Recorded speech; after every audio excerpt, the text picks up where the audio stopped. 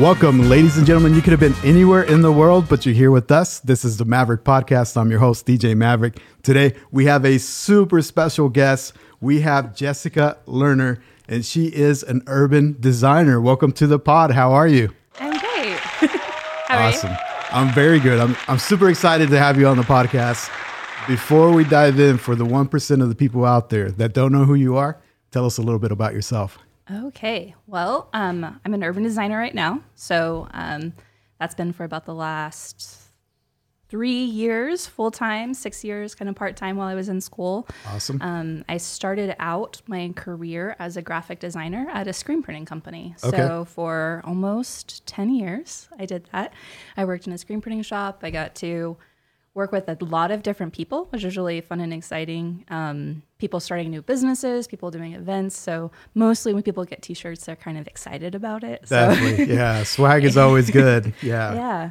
So that's kind of how I got my start. And then I also have a degree in letters, which Awesome. People think is sometimes about calligraphy, Yeah. which it is not. It's a traditional liberal arts degree. So like an ancient language, modern language, Okay. philosophy, literature, and history. It's Very like cool. the little short snippet. Awesome. And that was at University of Oklahoma, OU. They're one of the few universities in the country that has that degree, actually. Okay. Most people have classics, but letters is a little more broad and flexible, which is why I liked it. So I could kind of like pick the best teachers and the most interesting classes. Sweet. Awesome. Yeah. That's awesome. So let's rewind it back a little bit. Tell me about young Jessica. What were you into like in school? If I would have asked you, you as a kid, hey, what do you want to be when you grow up? What would you answer to that? Well, when I was really little, I wanted to be a pediatrician. Okay. Awesome. I don't know why, or I actually went to Northeast for a little while because it was the Academy of Health Sciences and Engineering. So I was Definitely. like, I'm going to be a doctor. I'm going to do this. And then Northeast didn't really work out for me. And I think that's when that kind of Okay. changed. So that's kind of what I started out as. And then I do remember once we had like a writing prompt in 7th grade or so. And it's like, what do you want to be? And Yeah. I said I wanted to design things and live really close to work. Okay. All So, right. I had that right. It's still true. So Awesome. So Yeah. that was like your check. Design things, live close to work, and you're good, huh? yeah, I'm not close enough yet, but No? I'm fairly close. I wish I was closer. Awesome. Cool. Yeah. So when I hear letters, I want to say most of the people that I know that study letters want to be lawyers. Is that kind of like a majority of the people or no? Some people use it as a pre-law degree. Some Okay. people use it as pre-med, even with some extra science in there, Got of it. course. But that's why it has that flexibility to kind of do what you want. Okay. I really did it because I had I changed my major a few times. So I originally was just undeclared. And then as I was starting out, I was actually at UCO in Edmond. Okay. And it's like every semester I'd be like, oh, I really like this class. And they'd be like, you should be this major. Yeah. You should be this major. It's so And- difficult. Like, at that age, if they ask you, like, what do you want to do for the rest of your life? Like, it's so difficult, Like, I tough. wish there was a better way to figure out, like, hey, let me have a little taste of this, a little taste of that before I, like, declare, like, this is it, Yeah, I think other countries do that a little better, kind Okay. of, than here. Maria Montessori, like the Montessori method, she kind of like died before she could finish it all. But part of it was kind of this like gap year during puberty, or more than a year, like 3 years, where you could kind of like pause school and get to explore and just wow. exist. And then you would go into high school as kind of your like beginning of kind of like what we think of as college, I think, or kind of with a direction. So how high a level does that type of education go to high school, and that's kind of where it stops, or what? Well, I mean, they never really finished it. So I don't know how their schooling works exactly there. Probably Okay. you do high school, and then depending on the degree, if it, you might be done or you might need some more, just like we have like med school and law school. I see. And speaking of school, high school, Jessica, like what were you into? Were you into sports? Were you into like, more like book level like stuff? Like what were your interests during high school? Yeah, I did like kind of a hybrid approach. So we had the International Baccalaureate program at Classen. So I did that like exclusively for the first 2 years as my major, but I was also taking art classes. And then sophomore year, I was like, I really like photography. Yeah. Okay. So I became an art major, but I kind of tell people it was a photography major. It was like I see. my emphasis. So that's Cool. what I did a lot in high school. And I played soccer, but I'm Awesome. not Did you do the whole like yearbook club and all that, like part of that, or no? No, I don't take pictures of people. Okay. So I really like to take close-up pictures of things, like with a macro lens, like get yeah. really close, like textures I see. and color more than people, because people move. And so you need a lot of light or Yeah. a flash, and I don't like flashes. Okay. So like tripod and slow, and like I'm really good at holding my camera very still, like practice that. Okay. So I could handhold and do long exposures if I needed to. But Awesome. Did you pursue photography like beyond that, or did you sort of just do it in high school and now it's like more of a hobby? Well, it's a little bit of a hobby still. For some reason, I had this idea that if I did it as a career, I wouldn't enjoy it anymore. So I didn't pursue it past high school, even Yeah. though kind of my two best friends in school both went on and both did it and are both okay. photographers now professionally. Awesome. I didn't. Yeah. So it's weird how you kind of like, you definitely lose it a bit. Yeah. Like I can still take photos, but it's not the same. Okay. But I really enjoyed the darkroom aspect of it because I did all film Oh, photography. so you got to like Yeah. develop your film and all that. That's Yes. awesome. I've actually Cool. never let anyone else develop my film ever. So I have like 6 rolls of film from my last trip Cool. that I've never processed. And then they're probably bad now. But Okay. I just need to like do it, I guess. Yeah. Find my chemicals and get out the canister Wow. and do it. But we'll Man, see. so you were like the real deal, like photography, developing your photos, like everything. Yeah. I went to the Quartz Mountain Summer Arts Institute Okay. a couple of times, and they have a darkroom there too. And I got to do that, and you get different. They like bring in guest professors and stuff. So Awesome. Got to learn from a lot of different people. I was Cool. lucky. So I'm sort of putting the puzzle pieces together as we speak, and I see elements of design here. A little bit like I like to like sort of focus on like patterns or something over here. So is that kind of like what drew you to what you're currently doing, which is the urban design aspect, or how did that come about? Because you go letters, and then all of a sudden you're like urban designer. How's that work? Yeah, well, I guess you're kind of right in that people who have a letters degree often like go on and get another degree, because I had my letters degree. It was great. I learned a lot, but then it's kind of like, okay, now what? Yeah. So I happened into urban design and landscape architecture a little bit in a weird way, even though it's something I had also wanted to do when I was in high school and forgot about somehow. Oh yeah. So like in freshman year, we had to make a presentation. Like, we're going to learn PowerPoint now, which Okay, that's funny. I don't think anyone has that as a class anymore because it's just automatic. It's just like a given. Like you're supposed to, like you're born, you're supposed to do a PowerPoint presentation. Which is probably true. Probably 2-year-olds can do it now. Yeah. But mine was, another like career question thing. And so I did landscape architecture as my PowerPoint presentation. And I don't have the file anymore, but I remember it was very photo heavy, and very hard to read because I was like flowers everywhere, which is not really what landscape architecture is necessarily, but I had that, and part of why I think I liked landscape architecture is my grandmother was a graphic designer and my grandfather was a horticulturist. Oh wow. And so I kind of like combined them. That's awesome. Yeah. Like put them together into one. Very cool. But whenever I was applying for grad school, I actually had applied to be a planning major, so Okay. regional and city planning. And there's this conference they have every 2 years at OU, the placemaking conference. And I was at that conference and I met one of the professors from the landscape architecture program. And she was like, I think you might like landscape architecture too. And I was like, oh, okay. Why did she say it? Based on your design, or did you have a presentation, or why did she say No, that? she hadn't seen anything. I was just from talking to her. Okay. She just thought I might like it. I'm sure they were recruiting a little bit. Sure. The program's pretty small. Yeah. So they're always looking for more people. But she was right. Cool. So I applied, and I was actually a dual major for a while. And then I figured out it's just so many credits to do a dual master's that you can almost just get a PhD. So I was like, I'll just do landscape architecture for now, and then later if I want to do planning or something else, I could get a PhD. Okay. Which maybe will never happen. I don't know. But I do have this dream to one day be Dr. Lerner. Wow. Because it sounds awesome. cool. I mean, you can totally do it. Yeah, for sure. So. Did you have any internships along the way, or like how did you like sort of get your first taste of like, this is what you're going to be doing as an urban designer?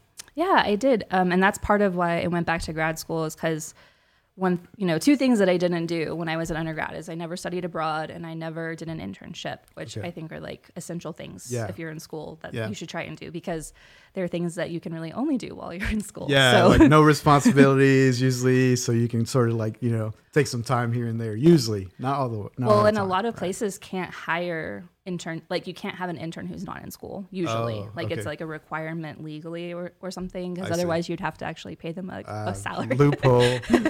Yeah. So if you're in school, do that. Yeah. So my first summer of grad school, I did a study abroad, and so that takes up like half of the summer. So I thought I would never be able to get an internship. I wasn't really trying. And then actually Laud Studio, Brent Wall reached out to me and was like, hey, do you want to be an intern for the rest of the summer? Because he knew that I could make websites using the program that they used. And so I was basically brought on to just update the website as a thing, because it's the same program I had used at the screen printing company. So it kind of like... Is that kind of how you met the studio and all that, like through that? Or how did they find you in college, I guess? Well, there's conferences every so often. There's a local chapter of the American Society of Landscape Architects. And so you kind of meet other people that way. And so we had met, briefly a couple of times. And then I did what I call really light stalking. He did a presentation and I just went to watch it. And so I was like right about the right time when he was about to start his company. Awesome. So cool. So it was like a startup then that you joined. Okay. Yeah. He had just started the company like 6 months before I started, maybe. Full-time started. It had kind of been around, but it wasn't a full-time thing. So he had became the local consulting landscape architect for Scissortail Park, and that is kind of what helped the company get started full-time. Awesome. So, and if I remember correctly, correct me if I'm wrong, but you guys were in that little building that's on Classen with the milk bottle on top, right? The milk bottle building, yes. What's the name of the building? Like I just always talk about the milk bottle, but I'm sure it has like some kind of building name or something. No, I think that's it. It's on the historic register, and I'm fairly certain that's its official name. Yeah. But I've always driven by and I wonder like how big is it inside? Like, it's like it looks tiny when you're just like zooming by, but it's pretty small inside. how many people do you think it can hold? The most we ever had actually sitting at like desks in there was 4 people. And we still had room for like a little table, and there's a tiny bathroom in the point of it, the little point. So we always joked like if the building ever got hit by a car and you were in the bathroom, that was my next question. Yeah. Was there ever worried? Did you ever see like any sketchy like accidents or something? Because it's like right in the middle of the street, like both traffic's going both ways, right? It is like one of the most dangerous intersections in all of Midtown, like all of the central Oklahoma City. It actually, that intersection, more 23rd and Classen than 24th, but it does create some blind corners there. So we definitely saw a few accidents and a lot of almost accidents. Oh, wow. There. And we have really big windows in that building, so you could see them see them well. Yeah, it's a super cool building. Like, I don't know who's in there now, but it's a cool building. I think they're transitioning to someone new right now. Like they're looking. I think they already found someone. Actually, oh, man, I was going to say, it goes pretty fast. New There's Maverick, like a waiting list. New Maverick podcast studio. Well, if it falls through, you can let the owner know. Awesome, cool. So we were talking about the Scissortail design and you being involved with that, and that's like super cool because it's like a historic, like park. When I envision like, what if you would have got, to be part of like Central Park in New York or something, like that's what I would equate it to, right? So yeah, we didn't really get to do. So the Hargraves Jones is the landscape architect on the park, and they did all of the design. We were mostly brought in to look at plants specifically because they're not based in Oklahoma, so we have a weird, a different climate here. Yeah. You get really hot in the summer and really cold in the winter. Yeah, both extremes. Yeah, it's very hard for plants. A lot of places you kind of have the cold that you have to deal with, but then you don't have to deal with the heat, or you get the heat but not the cold, and we get both. So we've got kind of a limited palette here.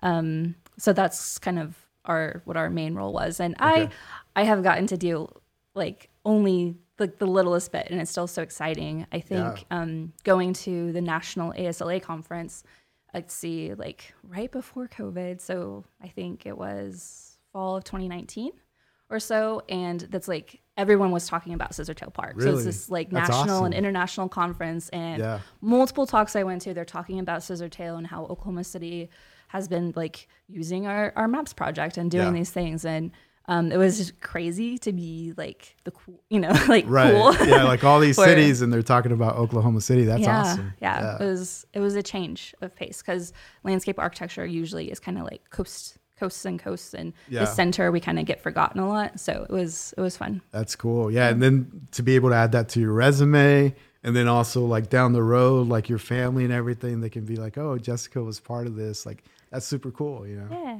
it's fun. It's fun to go there, and it's weird though. We're still working on it. I mean, really? We're building the lower park now, so the upper park is done. Yeah.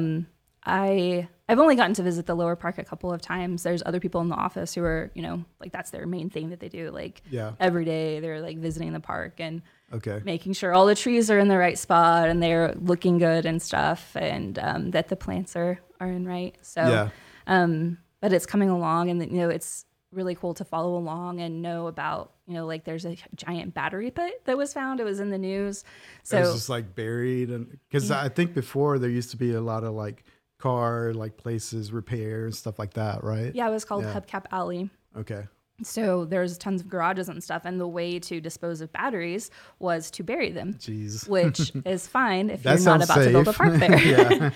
So they like came across it, and so they had to do core drilling and like see how far like stuff had leached basically. But everything's okay now. They've figured it out, and it's good. I see. And all of that area used to be houses, so it's been empty for quite a while. But they used to be houses, and so they kept like hitting water lines of like a house had been there. The house is gone, but the water line is still under it and still active, and so they'll like hit it, and then it's flooding. Yeah. Water was the more problematic thing than gas. I don't know if gas wasn't a big thing when they were built or not, but I see. The whole area was, the river was there. Mm-hmm. So it's kind of been like channelized and things by the Army Corps of Engineers, but all of downtown was flooding constantly back in, I don't know when, 100 years ago. Okay. So that area has this amazing soil from all of this flood stuff. Oh, that's funny. So you go out there and they haven't even started working yet, and the soil is just great, and there's these like beautiful plants and things, and cool. I'm excited to see how it's going to turn out. Yeah. What's the lower section of the park? Like what's going to be there? I know like sort of the other side is like more like walking trails and like spots for like food vendors and stuff like that. Right. But I don't know if I know a lot about the lower section of that. Well, there's sports fields. So there's going to be, I think there's 2 soccer fields and then some other fields. So really they tried to talk to the community around the park and what they wanted. Okay. And that was one of the big things that they wanted, was to be able to go out and play soccer. So there's soccer, and then the promenade, which is the really wide walkway with the trees lining it, it continues down. It goes over the bridge, and then it continues down. Okay. And then eventually it will connect all the way down to the river once that last park is built down there. I don't know what they'll call it. Okay. Cool. And then there's these lenses. So they're like, there's a few in the upper park too. I don't know if you ever noticed them. Seen them. They're like these circles with a little bit of the hill. And so they kind of hold water and help it infiltrate into the grounds. And so they have kind of different plants on them. And there's going to be a really big hill. It's like this huge hill as part of it too. Okay. So very cool. You'll be able to see the river from it, I think, is part of it. Awesome. And probably the skyline from there too. Cool. Sounds really cool. I mean, I just envision like when everything's like fully grown and all these cool like walking trails and everything. It's gonna be a fun place to be for sure. Yeah, definitely. So part of your job is not only like knowing about design, but also knowing about plants and like, how they grow and which ones would be good for like certain environments and stuff like that, or what? Yeah, there's a lot about figuring out what plants will work and which ones won't work. And it's a really hard part of the job because you can like put something in, and then there's so many different factors that can affect it. Lots of variables for sure. Yeah. One of like the just most basic things is if you plant a tree, you usually don't plant like a giant full-grown tree. Like most people don't have money to bring in big trees. Yeah. So you're planting this little tree, and it's going to grow and it's going to get bigger. But when you plant it, the ground under it is like in full sun. Okay. But then as the tree gets bigger, it's going to shade all of that stuff. So it's like everything you plant is so you have to like predict like how far out it's going to grow or something, or you can kind kind of predict that and use a plant that will one day be okay in the shade, or you just have to plant it knowing that it'll get phased out. And kind of all plants do that naturally. So like, because plants are designed to improve the soil. And then when the soil gets better, that plant that improved the soil can no longer survive there because it's called a ruderal plant. Like it's like kills itself out, but it's meant to go on somewhere else. Yeah. But if you're trying to just build this like static piece that will always look the same, it's just not really possible. Wow. And then I imagine like the roots too, right, of the tree, like if they spread out a lot, they may damage like other plants or other trees potentially.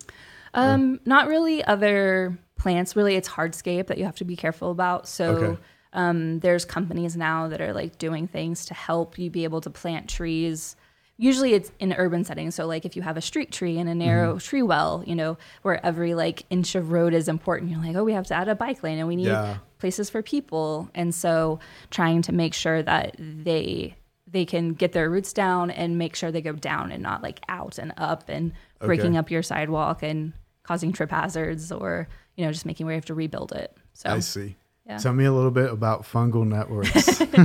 You told me about that. I was like, okay, I don't know where this is going to go, but so there's people. So they're studying this right now. I think generally, like just fungi and stuff is getting studied a lot right now. But trees can talk to each other, like through the fungus or the mycelium networks. Is that underground? Yeah, it's like all underground and you don't see it. But they're like trees that are kind of like friends that will like be good pairs. And so like if you have a deciduous tree that has big leaves in the summer, but in the winter it has no leaves, and then you have an evergreen tree with its tiny little needles, like in the summer the evergreen tree is like, you know, I'm not doing great. So the tree with the big leaves can actually send it nutrients through the networks. Like they can talk to each other and share stuff. And then in the winter, when the deciduous tree doesn't have any leaves, then the evergreen tree can send it nutrients back. Interesting. And so they can work together. And I haven't found a list yet of like the friend trees. Like I want to know like what trees are friends, because I have a really nice tree and I want to give it a friend because it's all alone now. And I'm like, you need a friend. Are there enemy trees too? Like if certain trees that don't get along, maybe? There are trees that they actually, I don't know if it's really through the same networks, but they like release a toxin that will prevent other things from growing under them. I see. But what's really cool about them too is whenever a tree is dying, it will actually send like over half of its carbon in its tree to another tree to like help it survive. And so that's amazing. We like go in like our house and stuff, and we cut down a tree the second it gets hurt by the storm. But in reality, it could give all of its nutrients to your other tree and help make it stronger. So we're like cutting out its power to like help itself in a way. Okay. Kind of sad, but growing up, my mom would always play music for the plants and talk to the plants, and she claimed that would help them like do great and grow. And they did look awesome. Like I can't keep a plant to save my life. Like I always kill every plant that I've ever gotten. But do you think that kind of like makes any difference? Like the way like if you clean the leaves, or the way that you like sort of like talk to it or something? I don't know. You know, I don't know if it does or not. It seems possible. I think especially if you're cleaning it and not in a bad way, but it seems like it would be able to like take up oxygen and stuff better through its leaves, so if it's not like all dusty. Like got a good layer of dust, is like you can't breathe through that. Maybe she was claiming it was the music, but really it was just like keeping that leaf clean so it could do its photosynthesis and everything. Maybe. Yeah. Cool. What type of projects are you currently working on? Are you doing like more like urban sort of park projects, or like do you do like both like domestic and commercial? Like what kind of projects do you work on? Yeah. Kind of residential and commercial, and then public, kind of like the three different types of zones. So I work mostly on public stuff, and I really like bigger projects where you're like planning things and how, things with multiple phases, and how will everything fit together, and like what does this whole city need, which I think goes a little bit back to my original degree path of being in the regional city planning. Cool. So that's what I really like. Right now I'm getting to work on projects for the Village. So it's a small city inside of Oklahoma City, and there's only like 4,500 households. So it's little. Yeah. But they have like not everything is their own. Like they share some stuff with Oklahoma City, but really they're their own city. They have their own city council. And, I want to say Sylvester Stallone was there like recording a movie or something here recently. He's doing a TV show all around, so he might have been in the village. I didn't hear that. If I remember the theme correctly, he's supposed to be like this like mob guy that like moves from the East Coast to like Oklahoma. And I think it's like based in like maybe the 80s or 70s. So it would make sense if he was around that area. But that's the rumor that I heard. I'm not sure. They do have a lot of houses. They're like, they were built basically after World War II. So as people were coming back home and they needed kind of affordable housing, like where can we be? So it was just on the north side of Nichols Hills. Is where it is. So and they're doing like a neighborhood project, or like what are they doing around there? Yeah. Well, first, well, I think my like very first year that I worked with Laud, they were doing something called the Village Vision, and they were looking at their main corridors because people don't really know the village exists. True. Like when I was a kid, when I was younger, my cousin was so excited. She was going to move into the village, and I was like, "What? Where's that?" I'm like the village? You mean like this neighborhood? They're like, "No, it's a whole city." And I'm like, okay. And she was so excited to move there, and I didn't really get it. I was like, "This is just Oklahoma City," but now, like after working with them for so many years, like I understand, and it really is special. Cool. But they were looking at their corridors because that's how traffic comes through. That's how they make their money because, if that's where businesses are and if you stop there and buy something in the village, they get that tax dollar. Okay. And then that's what they can use to help build sidewalks. So that's, sidewalks and parks. They're building a lot of sidewalks, which is amazing right now. That's what people there asked for kind of in the community survey that we did. They really wanted to be able to walk around. Cool. So, yeah, I'm seeing a lot of bike lanes too, like throughout the city too. Yeah. Yeah, I've noticed Oklahoma City has been putting in sharrows like all over the place. Yeah, it's cool. Yeah. So I guess that means more bikes are coming. Yeah. I'm still a little afraid to ride a bike here, but I think maybe it's coming that I would be able to do it. So. Awesome. Cool. What other projects besides that do you have going on? Do you mainly focus like here within sort of the city limits, or do you also do like other surrounding cities? Kind of regional, mostly here, but then a couple of things that are farther out. One thing we're working on right now is almost out to Missouri. Oh, wow. It's in Veneta. So if you know where the McDonald's goes over the highway or the turnpike, it's right past that. Okay, cool. So it takes a while to get out there. Yeah. But we're working on that project, and it should be done in probably a month. So we'll get to actually see it. It's been a long one. But yeah, mostly stuff here. Cool. Kind of close by. What would you say is like the biggest challenge of like what you do? Like, what are some of the hurdles that you face day to day? One thing that I kind of struggle with is when I was in school and, you would get like files for projects, and they're like theoretical projects, but they're kind of real. Okay. But you never quite had like a perfect file where like everything was right. And I was like, oh, it's just because we're in school. But no, it's like reality. Like there's so many things. And like, even with like a perfect brand new survey, it's not quite exact. Like nothing's ever exact. And so if you're the type of designer who likes to like align things off of the building or off of a corner. And I mean, that's like, you're a designer, right? Like you want everything, all the angles and everything to look perfect, right? Yeah. And so if you don't have the exact file, I mean, you can draw it and you can say, okay, align this here, but like nothing's ever quite right as you draw it. And so I think just having to translate like that real world into getting it to look like how you see it and want it to be on the paper into real life, I guess, is challenging. Cool. When you were starting out, was there ever a time that you sort of like fumbled and like kind of like misunderstood something or sent the wrong design or something like that? Was there ever like, oh, I made a mistake here? I can't remember anything like big. Yeah. There's like processes in place. Like you're always going to miss something. Like nothing's ever completely perfect. So like the whole construction process, there are ASIs and addendums and things. So they're like things will happen. Yeah. You will like find them and find solutions. So I can't think of any. I asked that because scrolling through TikTok randomly the other day, I saw where there was like a new house and they had like an awesome window and somehow they put sheetrock behind the window, so you could see the window from the outside. Yeah. But inside there was like no window, and I was like, "How does that happen? Like, how do you miss? Oh, there's a window here. We're gonna put a big old piece of sheetrock here. That's crazy." Crazy. Yeah, I think some people can. I don't know. I've never installed sheetrock, but I think that you could put it up and then like cut it after, maybe for a more precise fit. I don't know, but because people were like, they were living there already, and they were like, "We see this window on the outside, but inside our house we don't have a window." So it was just like kind of funny. Wow. So I don't know. That's a big mistake. Yeah, it sounds like a mistake to me. I just wondered, like, because usually if you work like another type of job, a mistake isn't as big of a deal. But if you're dealing with materials and budgets and all that sort of thing, like there can be sort of like, downhill repercussions if you screw something up, right? There can. Yeah. And pricing right now is just so all over the place. There's like all of this inflation, and it's not, I guess traditionally like prices would like go up slowly and everything kind of went up at about the same rate. But like now it's like one thing will go way up and then it might come down and then something else will go up. And so it's really unpredictable.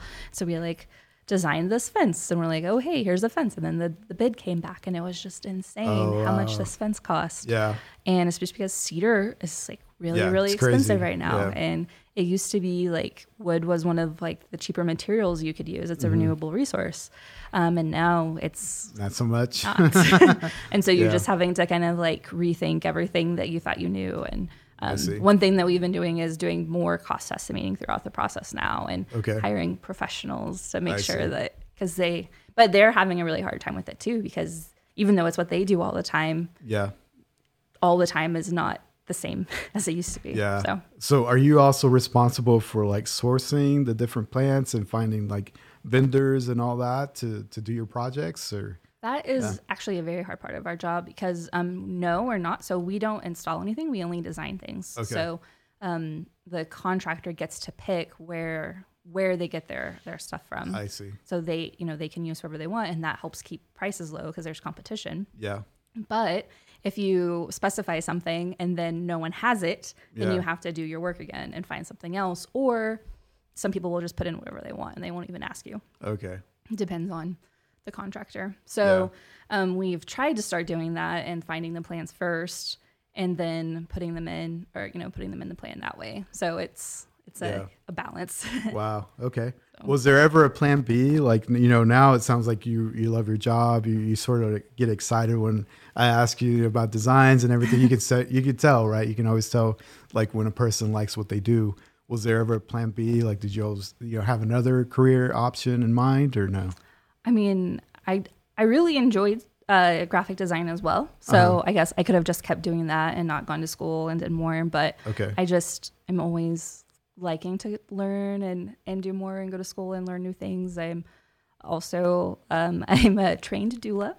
Oh, really? Yeah. Now tell me about that. Like, that's like, is it delivering babies basically? No? Or? Well, no, they don't deliver the babies. They like serve the mother during delivery and after. And there's also death doulas now. Oh, really? So yeah, just generally anytime people need help. Oh, wow. I guess you could say. Who's the is it a midwife then that delivers the baby, or? Yeah. So they work with the doula in conjunction, or how's that work? Yeah. And doulas can also go just in like hospitals where there's doctors and not midwives. Okay.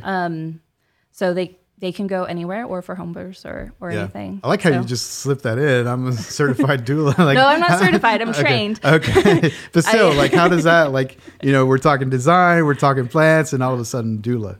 How does that come about? I'm also I'm also a yoga teacher. What? I stopped teaching basically when I started grad school. So I had just finished my 200-hour training. Yeah. And then I think it was that same weekend as the next day, I think I started grad school. Oh man. So I haven't really taught since then, but I have all that. And I'm very interested in everything almost. Yeah. So I just like to learn about it and That's do awesome. it. I think workshops, you just learn so much. And so whenever I found out that I was going to be having a niece, that's kind of when I started the training. And so I was able to be there for them during that delivery. And I actually got to be in the room. They ended up needing a cesarean, but I got to be in the room only because I was a doula, not because I was family. Okay. So that's cool. Most people would have said, I'm about to have a niece. let me find a gift card. But you were like, I'm going to have a niece. Let me become a doula. Yeah. Yeah. Awesome. Cool. So do you plan to pursue that anymore, or was that just for the niece and that was like? Well, I thought that I might pursue it, but I figured out you have to stay up for really long periods of time. Okay. Because, labor. Yeah, labor. And I can do that. Like, I'm good at staying up for long periods of time, but then I need to sleep. Okay. And so if you're only like a part-time doula, then I don't you can't really have a job. And so I think I would have had to go like all in. I see. And I wasn't sure, that sure. So. Is there good money in the doula business? Like, I don't know. I don't know? didn't have a paying that's client. True. Yeah, you just had the niece. Okay. Yeah. Yeah, you did a little pro bono there. So Yep. That's funny. What about the yoga? Like, how does it? I have to confess, like, I'm curious about yoga, but I'm so intimidated to try it because I know I'm going to look silly and I'm not flexible and I'm going to fall and I'll have horrible balance. But I think it would be cool to try. Yeah. It is. There's so many different types of yoga too, and people don't know that. Or not everyone knows that. A lot of people do know that now. So I think just finding like the right place for you is really important, and it's not intimidating. I think if you have a good teacher, they can always work with you. So. How do you start off? Like if you've never done yoga, day one, you're not flexible, no balance. Like what sort of stuff do you work on initially? Well, the place that I finished my 200-hour teaching at, they're actually no longer a physical studio. They kind of started doing online videos during COVID, and that just has stuck. But they had this really great class, and I assume they still have it online. And it's made for people who have had injuries or who, just for whatever reason can't go to like a regular yoga class, or maybe they're worried. And so one thing you do is there's like a folding chair. And if you can't bend down and touch your toes, you bend down to the seat of the chair. And if you can't bend down to the seat of the chair, you can bend down to the back of the chair. I see. And there's just so many props and things that you can use to whatever your ability is at that time. I've always heard it's like great for controlling your breathing and then controlling your core. And I know it's like super challenging to like do all that. It's probably like super difficult to do, right? So, well, it can be, but I think everyone just does to the level that they want to do. So you don't have to do all that. You can just lay on your back and do Shavasana and that's yoga. What is Shavasana? So that's the best part of yoga class. So a lot of places, so at the end of your class, you lay on your back for 5 to 10 minutes. Yeah. And so the idea of it is that you just did all these things, you stretched, you used your muscles, you're kind of realigned in a way. And so if you lay down, it kind of helps your body absorb that, okay, this is where my muscles go, and just relax and cool down if you were in a really hot class. Cool. The most I know about yoga is there's an episode of The Fresh Prince of Bel-Air, and he goes to try yoga, and he's surrounded by all these ladies, right? And they're like, "Sir, you have to get out of here." And he's like, "Nah, I'm gonna stay." Right? Yeah. And that was the namaste is part of the yoga, right? Yeah. Yeah. That's all I know. So it's hello or peace be with you. I don't know. Okay. Peace be with you. Yeah. Okay. Very cool. Awesome. Yeah. What other, we got doula, we got yoga. What are some of your other hobbies? Photography, right? Photography. I think through yoga, I also was into learning about Reiki for a little while, which is that? Energy, Japanese energy. Okay. So it's I kind of describe to people as feng shui. Feng shui, there's this idea that there's this energy around you, but Reiki is how it affects your body and moves through you and stuff. Okay. So cool. Some people really enjoy it. I just did the training. I'm okay, that's kind of enough for now. But every so often I'm oh, Reiki. And that's awesome. So you're a big believer of energies and sort of transfer of energy with different things or no? I think kind of a flow and movement, and it's part of how I design things is thinking about how people will move through a space is kind of the same thing to me as thinking about how energy would move through a space. So to me, energy is just what people would do. So, if you're designing something and you build a bottleneck, that's not going to work for people. And how are they going to move, and how will their energy be frictioned and stuff. Yeah. So okay. Very cool. That's awesome. So many like interests. You're kind of like me where you like pick up these random projects and you just like, sounds like you just like get interested and you're like hooked and you go for it, right? Yeah. Yeah. Yeah. And I try and learn, like as much as I can about a thing. And then that usually leads to something else. And I learn about that. And that's awesome. That's keep, really cool. Keep learning more. Yeah. I think having that curious spirit and like keeps you young and like you get to try these cool things, meet cool people that otherwise you probably wouldn't have, right? Yeah, I think getting to meet people. And that's one thing that I do miss from working at the screen printing company is, you got to meet so many different people from so many different things. And I still get to work with a lot of people, but the number of them, and it's just more limited. Yeah. Which is, I guess probably the only thing that I like really miss that I'm not getting. And there's right now. probably like less interaction maybe because you're sort of dealing with more plans versus like more people on a day-to-day basis, kind of what you do now, or no? Yeah, or do you still deal with a bunch of people on a day-to-day basis? Not on a day-to-day basis. So, maybe like email day-to-day, but like in person, it's more, like a couple of times a month, there's like a meeting where people would be together instead of like every day you're seeing a few people, it's a different, but I did help with a conference recently. And I got to see a lot of people at that, and it's weird how like people from your past, like kind of come like, and you see them again, you're like, oh yeah. Like, yeah. So did you like run people like from school or did you run into people from just like other jobs or what? Well, let's see. So the conference was the Congress for New Urbanism. So there was definitely like a focus on like urban design. Yeah. So I ran into people. Right out of high school, I had an internship with the Oklahoma Visual Arts Coalition. Okay. So because I was a photo major, your like final project in school back then, you have to have an art show, basically. I think you could do other things, but basically we all had art shows. Cool. And so I did my art show with OVAC, and then they offered me an internship for the summer. And so I got to know them, and then I started volunteering with Momentum, which is an art show for artists 30 and under. Okay. And I did that for like 5 years, I think, maybe. Cool. 5 years or so. And so like through those 5 years, you like meet different people in the committee and stuff. And so like one of the people that I met on the committee ended up speaking at one of the tours that I organized. And that was great to like reach out to them again and like see them again, it had been years. That's cool. And so that kind of came through. And then I went to Factory Obscura as part of the, one of the like opening night events, and a lot of the people there, one of them used to work at OVAC. She was the, I think, vice director. Factory Obscura, is that part of the whole Flaming Lips museum?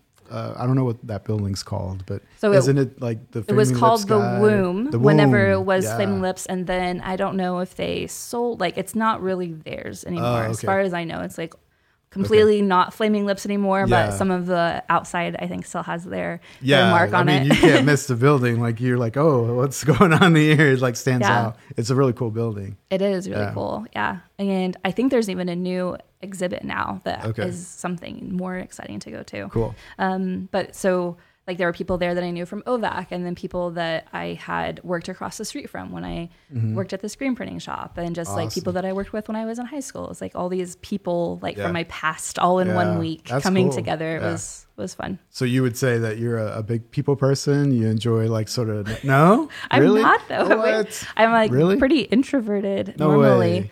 Really? But I guess instead of like, I wouldn't want to go to like a big party, but at like a dinner party where you could like talk to like a few people and learn things, I guess. That's funny because all your interests that you've mentioned involve a lot of people, like yoga, doula, like everything, like photography. Doula is like a small number of people in one room.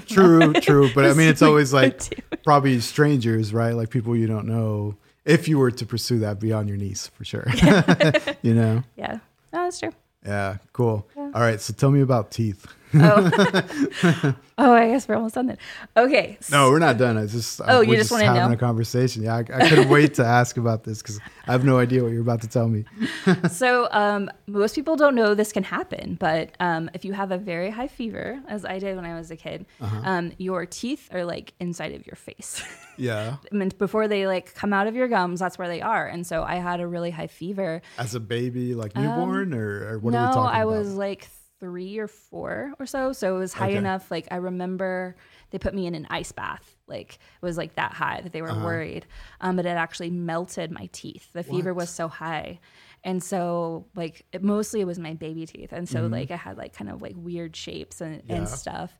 But I recently learned that it can also kind of like interrupt your enamel production and like make your teeth weaker than ones that aren't really melted. Even they can still be kind of like messed up. So I had melted teeth, but they're all gone now. Wow. And that was just like a random fever or something, or do you know how I don't that remember happened? like what caused it. I had ear infections a lot as a kid. I was on a lot of like the pink antibiotics for those, but I don't know if it was like an ear infection gone wrong or gone super. That sounds scary. Yeah. I didn't know at the time, but it didn't feel good. That's awesome. What would you say is like, if I were to ask you, hey, Jessica, what's been the biggest challenge that you faced so far? Like, I'm going to put you on the spot. What would be your answer to that? Like, maybe a point in your life that you could have gone either way. Maybe you were on the brink of giving up or something. Like, what would be your challenge, I think the last semester of grad school was really tough. Yeah. I think everyone tells you before you go to grad school, they're like, oh, grad school is harder than college. And you're like, yeah. I think kind of going to Classen and having Classen be harder than college was a little bit misleading because you're like, oh, it's just like college, but more. But it's not. And you're working and it really is different. And I kind of did my classes out of sequence. Okay. And so my last semester, I was doing like my final like thesis project and I was doing a studio at the same time. Oh, man. It was a lot. And you were also working full time, I guess, or not full time, only part time. But was still, it's like working on real projects. Like, those projects like are important to real people. And then the school project, it's like, well, this is only really important to me. Like, does it matter? But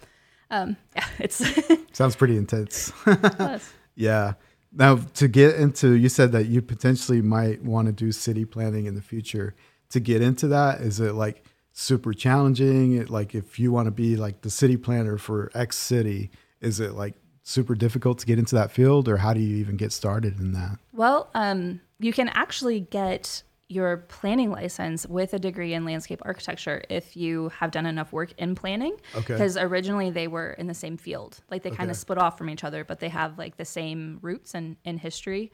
So like friends or a family tree, I guess. Interesting, yeah. So I could theoretically not even have to go to school and do that. And I think really it's like the size of the city that matters. And I think your background could really help, depending on what a city needs. Yeah. You might be a good fit. So. Yeah. Pie in the sky. Like what city would you want to like sort of live in and design for? Oh, I honestly have no idea. I have never really thought about that. I think just working with the village, I really enjoyed like the smaller community. But I like the idea of living in a dense urban space. So it doesn't really like go together, because I think living in the place that you would be planning for would be really beneficial. Yeah. So I don't know that I'm just envisioning like Brooklyn Bridge or like, something like iconic, and you're like, I designed that. Like how cool would that be, right? And I think most places they put a plaque, right? Like this person designed this or something, right? Like on buildings even, right? Yeah, a lot of buildings have them. Some parks do, not as many. It just depends on, who did it. And usually it depends on who paid for it. If the person who paid for it is going to have like a recognition plaque, and then, more people can get on there. But planners, you don't really get to design like the thing, like the bridge, that wasn't designed by the city planner. That was designed probably by an engineer. I see. I actually don't know the person's name. I probably like have it in my head somewhere. But, so it's weird because you can't, I don't know, like if you were only a planner, you wouldn't get to do detailed design anymore. I see. So I guess maybe I don't even know what a city planner does, because are they sort of like just putting the pieces together and like projects, like managing the projects, and then there's like architects, engineers for the specific projects within the city plan? Like, I don't know. I guess now I'm confused. Yeah. I thought I knew. It's complicated because cities aren't built just by like the public sector, they're also built by the private sector. And so part of city planning can just be like writing the code that shapes what can be built by the other people. Okay. And so zoning is part of that. There's something called form-based code as well, where instead of saying like this has to go here, it's like whatever goes here needs to kind of be this shape, or it can be like this tall. Yeah. They're kind of like different. I don't know, you're always learning more and changing things. And so they're kind of moving away from like, oh, this is a commercial only zone. Because if you've got these like really separated uses, then you've got people driving and moving around and having traffic. Where if you can have everything mixed, there's more opportunities for people to like live close to where they work. And so it's changing, I guess. Okay, got it. But me, with my DJ stuff, whenever I go to a wedding or an event, like I usually can't unplug, and I notice like what music's being played, and if they mess up, like I can tell, right? Does that happen to you when you like go to places? Do you like pay attention more to like the designs and like you do? Yeah, it just happened last week. Actually, we went to Guthrie Green in Tulsa because we were at a conference in Tulsa, and I have been there numerous times, and it's always about like, oh, you're there for an event and you're just there and you're just enjoying the space, and you might like notice a little thing here or there. Sure. But this time was for the conference, and we, it's just like, oh, there were maybe 40 of us, like 40 landscape architects, like walked into the park, and we're all like, oh, how did this work? And like, did this bridge do okay? And like, how are things aging? And maintenance is so important to like how the project will last over time. And so you can really just like see it there, because it's about 10 years old now, I think.